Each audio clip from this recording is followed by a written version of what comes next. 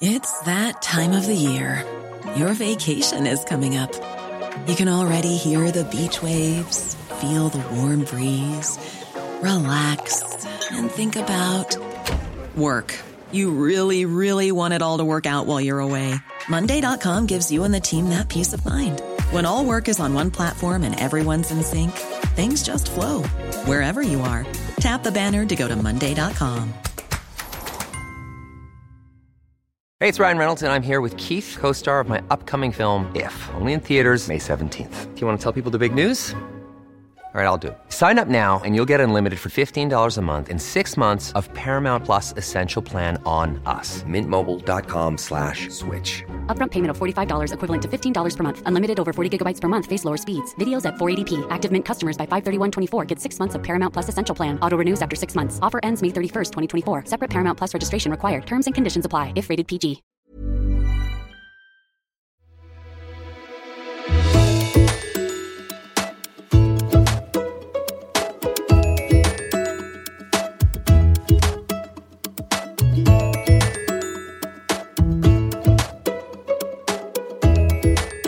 Välkomna till Red Cross Talks. Det här är Svenska Röda Korsets nya podcast. Vi kommer att sända regelbundet från hösten med ett nytt avsnitt var 14:e dag. Men vi tjuvstartar lite nu i anslutning till Almedalen och kommer med ett nytt avsnitt varje dag under den här veckan. Vi vill ställa frågor och samtala kring migration och flyktingpolitik. Och vi samtalar med partiernas migrationspolitiska talespersoner. Och eftersom det är Miljöpartiets dag idag så har vi bjudit in Maria Färm som är riksdagsledamot för Miljöpartiet, gruppledare och migrationspolitisk talesperson. Maria, välkommen för övrigt. Tack. Man får ju säga att det här politikområdet är ganska hett, turbulent just nu. Hur är det att vara talesperson i de här frågorna? Ja, det har varit hett och turbulent under lång tid. Men särskilt nu när vi har över 65 miljoner människor på flykt och vi har en växande nationalistisk rörelse i hela Europa och även stora problem med främlingsfientlighet och egoism skulle man kunna säga i Sverige också. Så är det ju ett område som väcker mycket känslor och som är oerhört viktigt. Jag tror att det här är en av de största och viktigaste frågorna i vår tid. Vad är det som driver dig? Vad är det som gör att du är engagerad just i det här? Ja, jag kommer ju från en kommun som heter Vellinge som ligger i södra Skåne. Och när jag växte upp där så var det en kommun som vägrade att ta emot flyktingar. Och samtidigt så var det en av Sveriges rikaste kommuner. Och jag hade väldigt svårt att förstå hur en av de mest välmående kommunerna som hade de allra bästa förutsättningarna att faktiskt hjälpa människor på flykt inte också kunde ta det ansvaret. Och det är någonstans grunden för mitt engagemang, alltså insikten om att vi är alla människor. Vi har ett ansvar för varandra. Det är det som gör oss till en del av samma mänsklighet. Och då behöver politiken ta en viktig roll där. Vi ska prata här i Red Cross Talks om sånt som vi tycker är viktigt, om sånt som har med värderingar, engagemang och humanitet att göra. Och den här veckan så är det med mig, Mikael Lindholm och Alexandra Segenstedt, min kollega från Röda Korset. Hej Alexandra. Hej Mikael. Jag tänker på det här som vi pratar om med Maria, om varför det är så viktigt med det här. Men om vi börjar med varför är det här en angelägenhet för Röda Korset? Nej, det är mycket som Maria sa. Vi har historiskt höga nivåer på antalet människor som befinner sig på flykt idag, över 65 miljoner människor. Och Röda Korset är en organisation som är till för att bistå de människorna som är mest behov av det. Och just nu är ju flyktingfrågan både globalt och nationellt och lokalt ska jag säga också i Sverige en av de största utmaningarna och där vi ser människor som är i behov av stöd. Och det är därför Röda Korset har det som en prioriterad fråga. Och vilken är din roll? Vad gör du? Jag jobbar med att försöka påverka beslutsfattare, politiker, myndigheter både på internationell och europeisk såväl som nationell nivå för att se till att de rättigheter och de behov som människor på flykt har tillgodoses i bästa möjliga mån. Och samla de erfarenheter vi har, se lokalt och nationellt och europeiskt för att påverka. Vi finns ju överallt så vi ser ju också ganska mycket vad som händer och vilka behov som finns. Jag har berättat för våra gäster här under veckan om en ljusrosa vägg som vi har på vårt kontor vid Mariatorget i Stockholm. Vi har gjort en liten ansiktslyftning på kontoret och renoverat lite och så. Men på den här ljusrosa väggen så står det med stora bokstäver: är du medmänniska? Och det är ett uttryck som har följt med oss, och vi har laborerat lite med själva betoningen och ibland vänt på det lite och sagt: är du medmänniska? Och öppnat för tolkningar och så. Det handlar om medmänsklighet. Vi har snuddat vid det redan lite grann, Maria. Men vad är medmänsklighet för dig? Och hur är det är du medmänniska? Ja, det är väl just insikten om att vi är en del av samma mänsklighet och att vi har ett ansvar för varandra. Och när jag valde att engagera mig politiskt och i Miljöpartiet, så var det just liksom den grundideologin som jag fastnade för. Alltså att vi inte är separerade från resten av världen, och det är inte bara vi här och nu och inom Sveriges gränser som är det centrala, utan vi måste tänka längre och större än så. Vi lever på samma planet. Det vi gör här i Sverige påverkar människor runt om i hela världen. När vi exporterar vapen får det konsekvenser. När vi bygger upp murar vid Europas gränser så får det konsekvenser som vi också är ansvariga för. Jag har funderat på det där just med medmänsklighet om huruvida det finns gränser för den här medmänskligheten. Det vill säga, finns det ett läge där nej, nu kan jag inte visa medmänsklighet längre för det kostar för mycket för mig eller för mitt samhälle eller för min grupp eller så. Förstår du vad jag tänker? Ser du den gränsen att längre än så här kan vi inte gå? Jag ser snarare att liksom alla handlingar vi gör får politiska konsekvenser. Och gör man på ett sätt så får det vissa konsekvenser, gör man på ett annat sätt får det andra konsekvenser.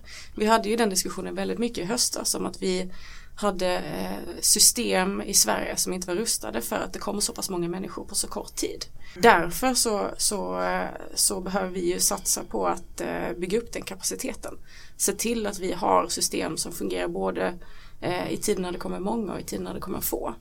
Så lösningen där måste ju vara att försöka bygga vidare för att också kunna få till ett mer hållbart system som faktiskt klarar av mer än vad vi klarade av i höstas. Vad jag är ute efter det så här, kan man kompromissa med sin vision? Alltså, kan man så att säga att realpolitiken bestämmer att nej, nu kan vi inte gå längre än så här i vår medmänsklighet. Vår medmänskliga strävan. Jag tror att man måste hela tiden säkerställa att man realpolitiskt bygger system som klarar de visioner man har också. Och det är kanske inte någonting som man kan göra över natt, men man måste ha visionerna klara för att veta vilken riktning man ska till.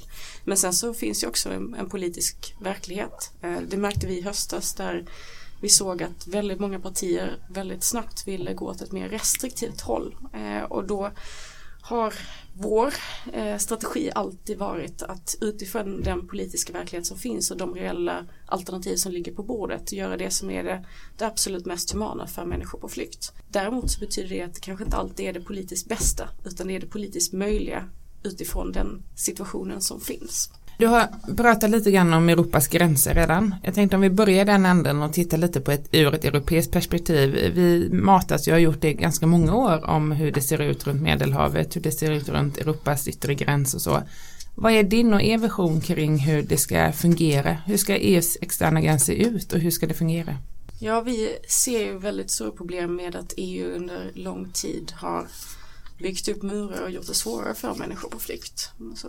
Militariseringen skulle man kunna säga längs EUs gränser. Och det handlar ju både om fysiska murar, alltså kring de spanska enklaverna Ceuta och Melilla, men också att det senaste avtalet med Turkiet där man helt enkelt försöker skicka tillbaka människor som kommer till Europa och söker asyl. Det här är ju det som då har lett till att oerhört många människor genom åren och även nu dör på flykten till Europa. Och det som vi skulle vilja se som alternativ, det är ju att man hittar lagliga sätt att kunna ta sig till Europa och söka asyl. Och vad skulle det kunna vara för lagliga sätt? Vi håller på att titta på olika saker. Vi har blivit särskild utredare i en utredning som ska se över just lagliga vägar för att komma till Europa och söka asyl. Och det är någonting som vi håller på att kolla på. Men det skulle både kunna handla om att, om man ser det liksom ett ännu bredare perspektiv, att man har olika lagliga sätt för migration, och det skulle kunna vara mer vidarebosättning, alltså ett ökat antal kvotflyktingar, att vi kan försöka få med oss fler länder i Europa på att öka antal kvotflyktingar.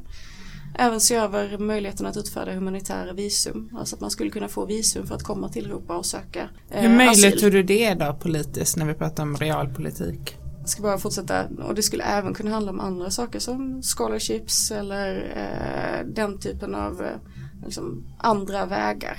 Även arbetskraftsinvandring där Sverige är en föregångare som även tillåter arbetskraftsinvandring som inte bara handlar om högkvalificerade arbeten.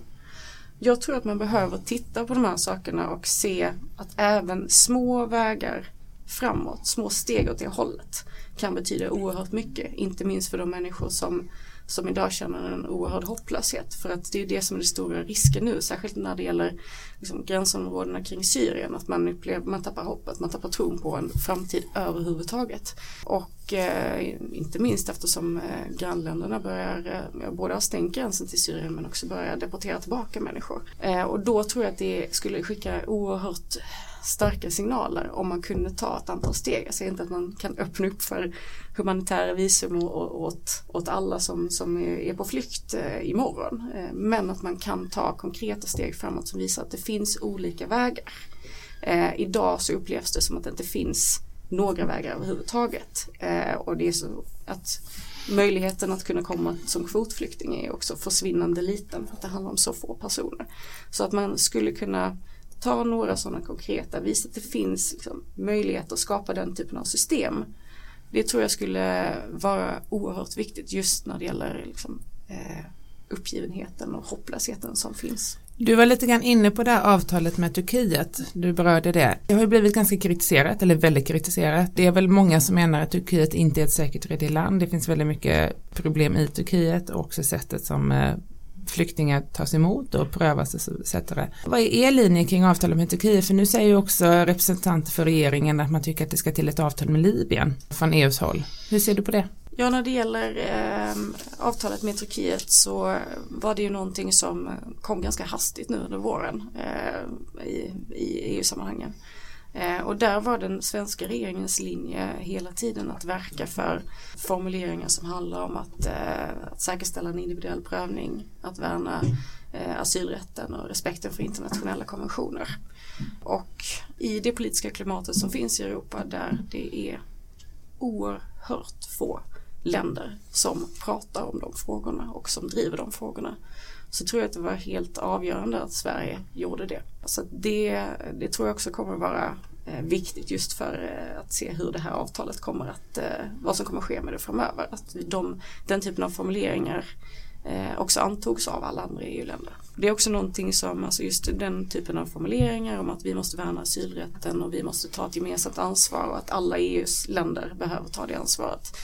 Det är också någonting som Sverige och som Stefan Löfven har drivit i många olika sammanhang. Så det tror jag är helt centralt. Sen så däremot det finns ingen linje i regeringen om att vi skulle ha ett liknande avtal i Libyen.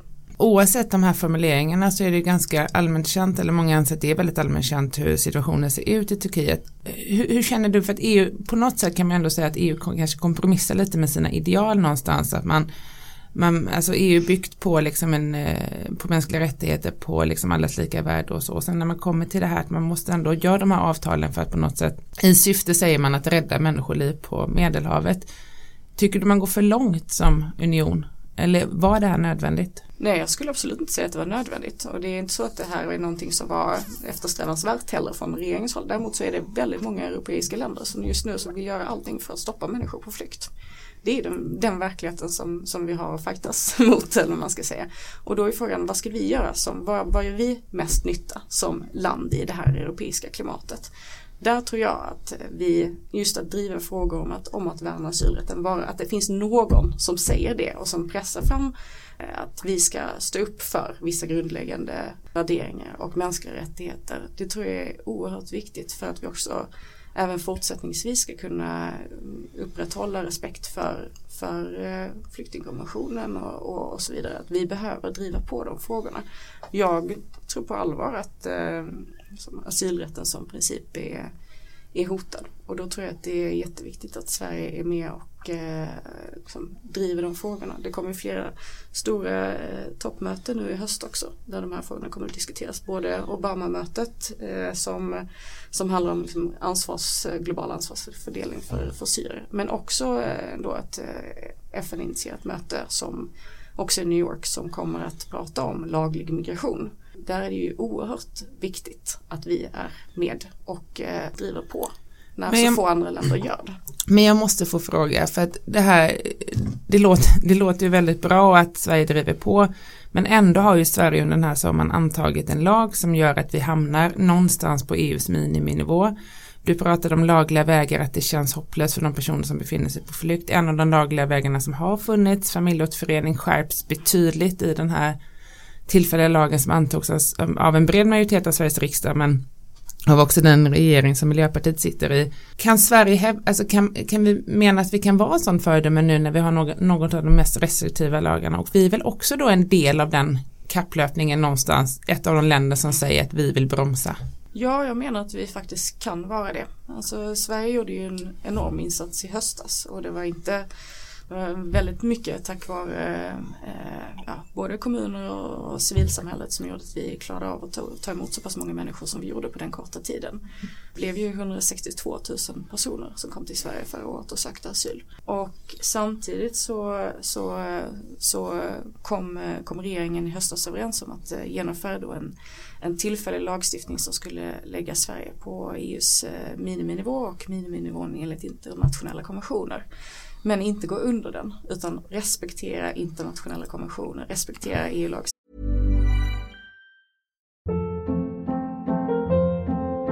Hold up. What was that? Boring. No flavor. That was as bad as those leftovers you ate all week. Keke Palmer here, and it's time to say hello to something fresh and guilt-free. Hello Fresh. Jazz up dinner with pecan-crusted chicken or garlic butter shrimp scampi. Now that's music to my mouth. Hello Fresh. Let's get this dinner party started. Discover all the delicious possibilities at hellofresh.com. Hey, it's Ryan Reynolds, and I'm here with Keith, co-star of my upcoming film, If, only in theaters May 17th. Do you want to tell people the big news?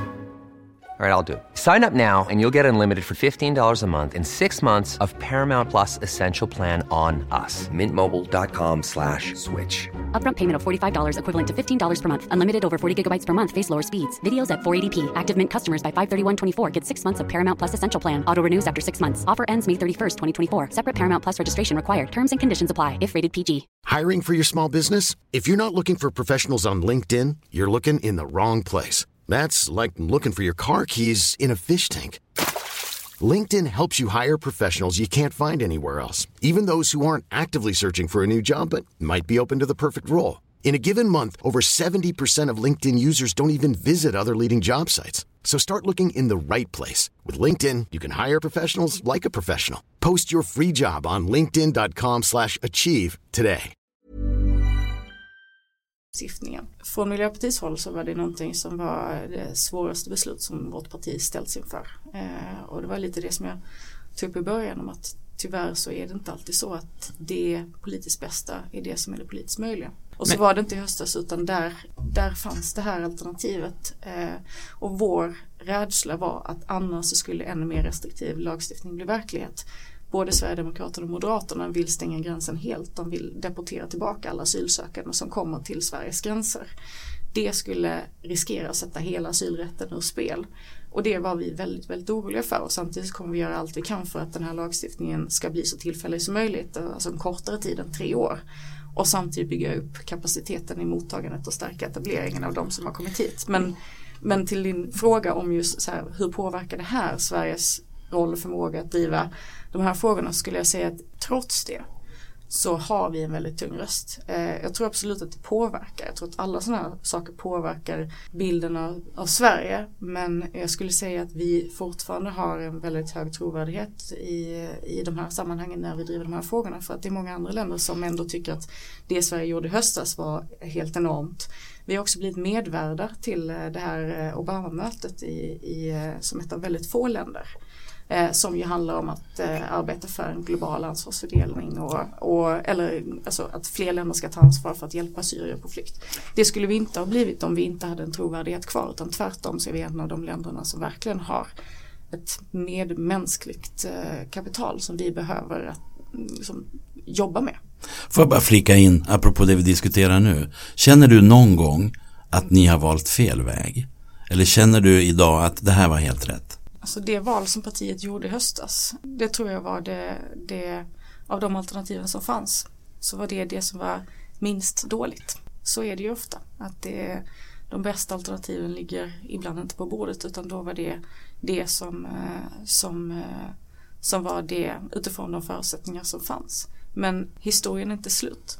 Vi behöver göra allt vi kan nu för att säkerställa att vi kan återgå till en lagstiftning som innebär att vi återigen kan bli ett internationellt föredöme när det gäller medmänsklighet. Och det är någonting den uppgiften har vi framför oss. Är du trygg med att du pratar om det här att det följer internationella konventioner och inte går under? Är du trygg med det? För det har ju blivit väldigt kritiserat här av stora barnrättsorganisationer att det strider mot barnkonventionen vad gäller rätten till familjeåterförening eller rätten att leva med sin familj enligt Europakonventionen. Så det är väldigt många som menar att det här inte är överensstämmelse med internationell rätt helt och hållet. Känner du dig trygg med att det ändå är det?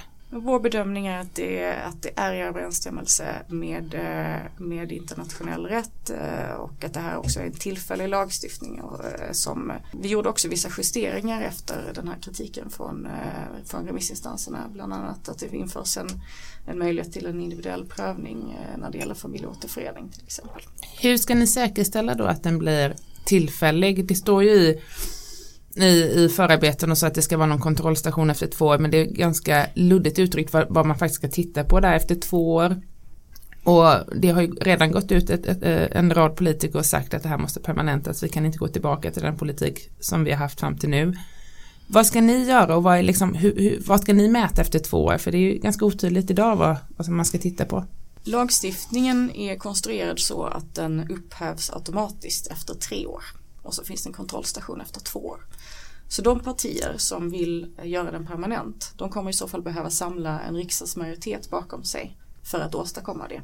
Och vi som inte vill det kommer såklart också behöva bygga allianser för att skapa en mer human migrationspolitik. Men den upphävs automatiskt efter 3 år, så att om man vill något annat så måste man också samla det bakom sig. Sen så är det som med alla politiska frågor att vi behöver arbeta med de partier och organisationer som vill ha ett medmänskligt samhälle för att också skapa en samhällsutveckling som gör att det finns ett samhälleligt stöd för det.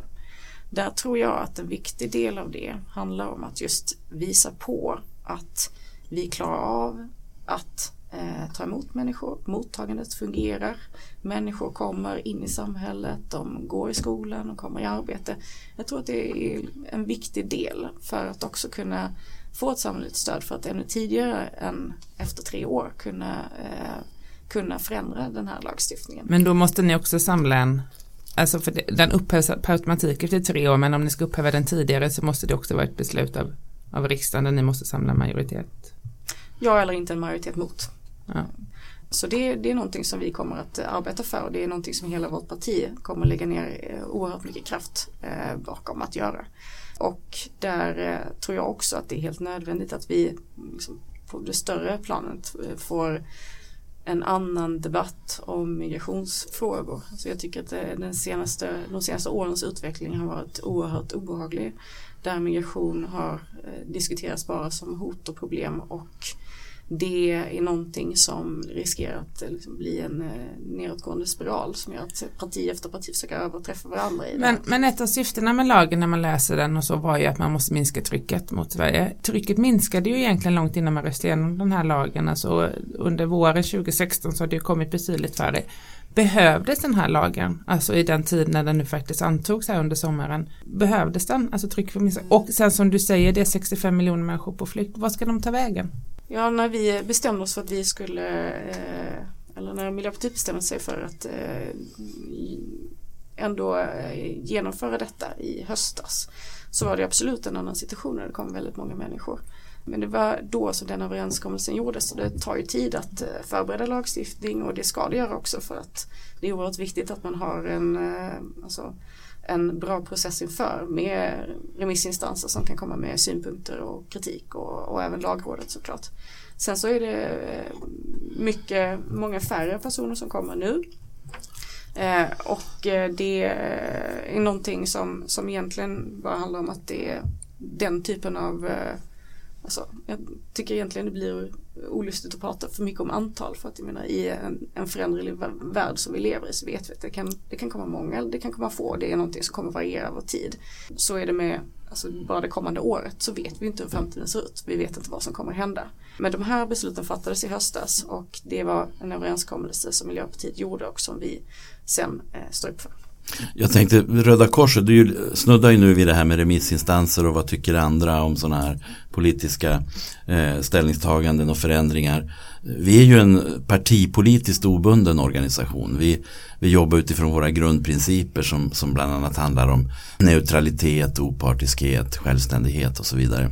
Däremot är vi liksom jobbar i en politisk verklighet, och vi tycker saker, och ofta har vi bra på fötterna och en ganska stark röst i samhällsdebatten och sådär. Men i det här fallet till exempel, och i andra fall där ni jobbar med en politisk fråga i en viss riktning, och så får ni ett extremt tufft mothugg ifrån till exempel Röda Korset eller någon annan. Hur gör ni då? Hur betraktar ni det här? Alltså, ni hör ju oss. Vad är det som händer hos dig och hos er då när ni får den här inputen? Det som händer när det kommer olika typer av kritik eller inspel eller förslag, är det relevant så är det någonting som är viktigt att lyssna på. Och ofta är det. Alltså ofta är det så att jag tror att de sämsta politiska besluten som fattas, det är de som fattas bakom stängda rum utan att man har någon liksom koppling till världen utanför, eller att jag tror att det är oerhört viktigt att ha liksom en bra kontakt med organisationer och med människor som berörs, för att också kunna fatta bättre politiska beslut. Men kan du ha någon förståelse för att om jag som politiskt intresserad eller som väljare eller som intresserad av ett visst politikområde eller så, trots alla dina förklaringar så kanske man ändå inte förstår riktigt. Jag tänker på det här pedagogiska problemet, alltså att hur kommer det sig att ni ni sitter där ni sitter, och ni säger kanske ibland har man hört att skulle vi inte vara med i regeringen så skulle det bli ännu värre och så vidare. Skulle vi inte, så man måste tänka realistiskt och så här. Jag är inte riktigt med ändå.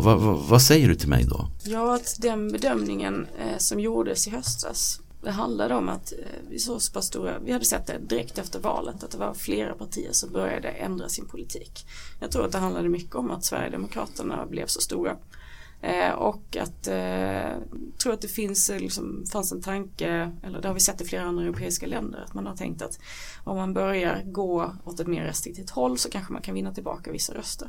Så funkar det inte, utan det enda som sker är ju att om man börjar prata om migration på samma sätt som hot och problem, då är det någonting som bara stärker de som är mest främlingsfientliga. Och det förpestar hela samhällsdebatten, och det leder till att man börjar gå åt ett håll, åt en utveckling som är ganska svår att vända. Väldigt svår att vända. Det var någonting som redan då oroade, för att det var ett antal olika partier som började driva mer restriktiv politik. Och sen så såg vi i höstas också att det kom krav på totalt flyktingstopp till Sverige. Och det är krav som fortfarande drivs av flera partier. Vi har en situation där det är många partier helt enkelt som har ändrat sin politik väldigt snabbt. Och det som vi tänker kan vara vår roll där, det är ju att försöka genomföra den politik som ändå är jag ska inte säga den bästa, för det är det absolut inte, men utifrån den situation som finns ändå är det alternativ som är det mest humana eller det minst dåliga. Och det betyder att det är svårt att förklara, för att just nu så är situationen så allvarlig både i Sverige och Europa. Tiden springer ifrån oss. Jag måste bara få en jättekort fråga på det. Jag vet att tiden går, Mikael. En framtidsfråga. Tiden går alltid fort när man har kul, höll jag på att säga, men när man talar om spännande saker.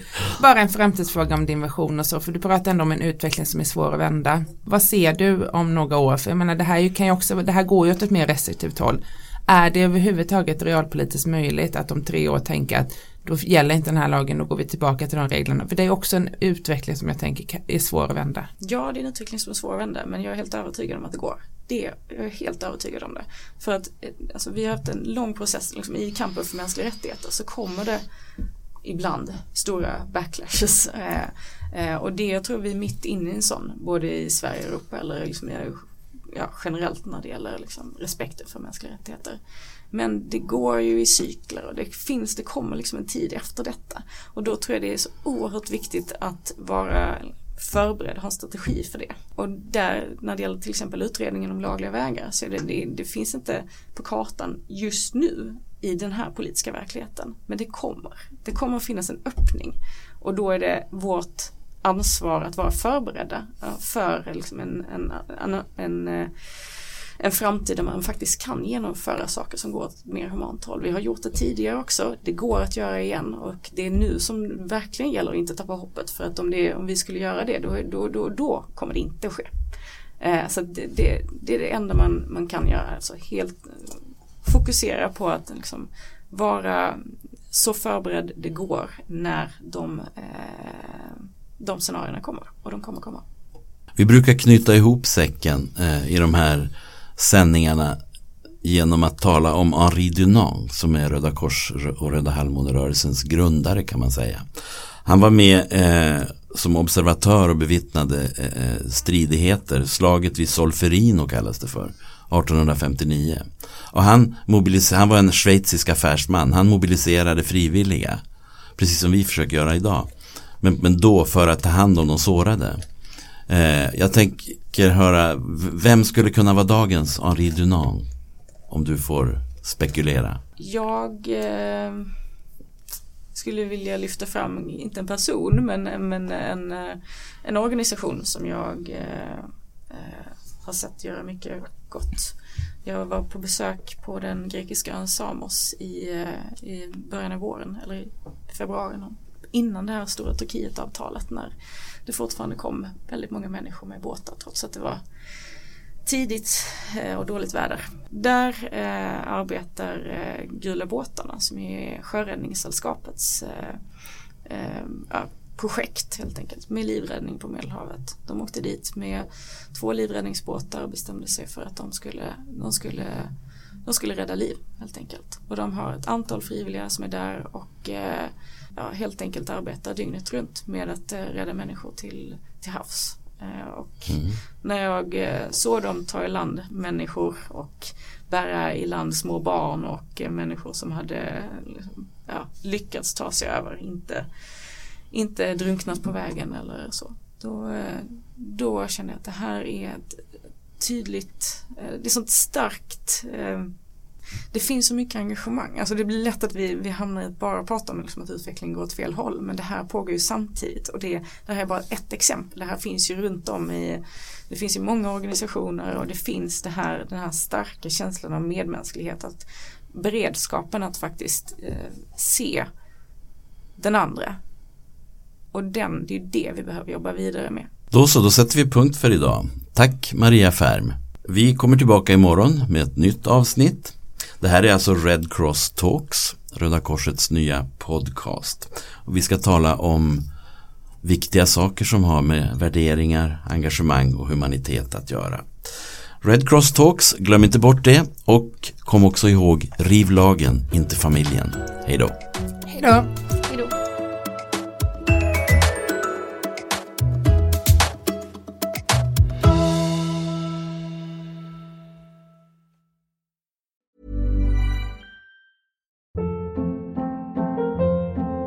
Hold up. What was that? Boring. No flavor. That was as bad as those leftovers you ate all week. Keke Palmer here, and it's time to say hello to something fresh and guilt-free. Hello Fresh. Jazz up dinner with pecan-crusted chicken or garlic butter shrimp scampi. Now that's music to my mouth. Hello Fresh. Let's get this dinner party started. Discover all the delicious possibilities at HelloFresh.com.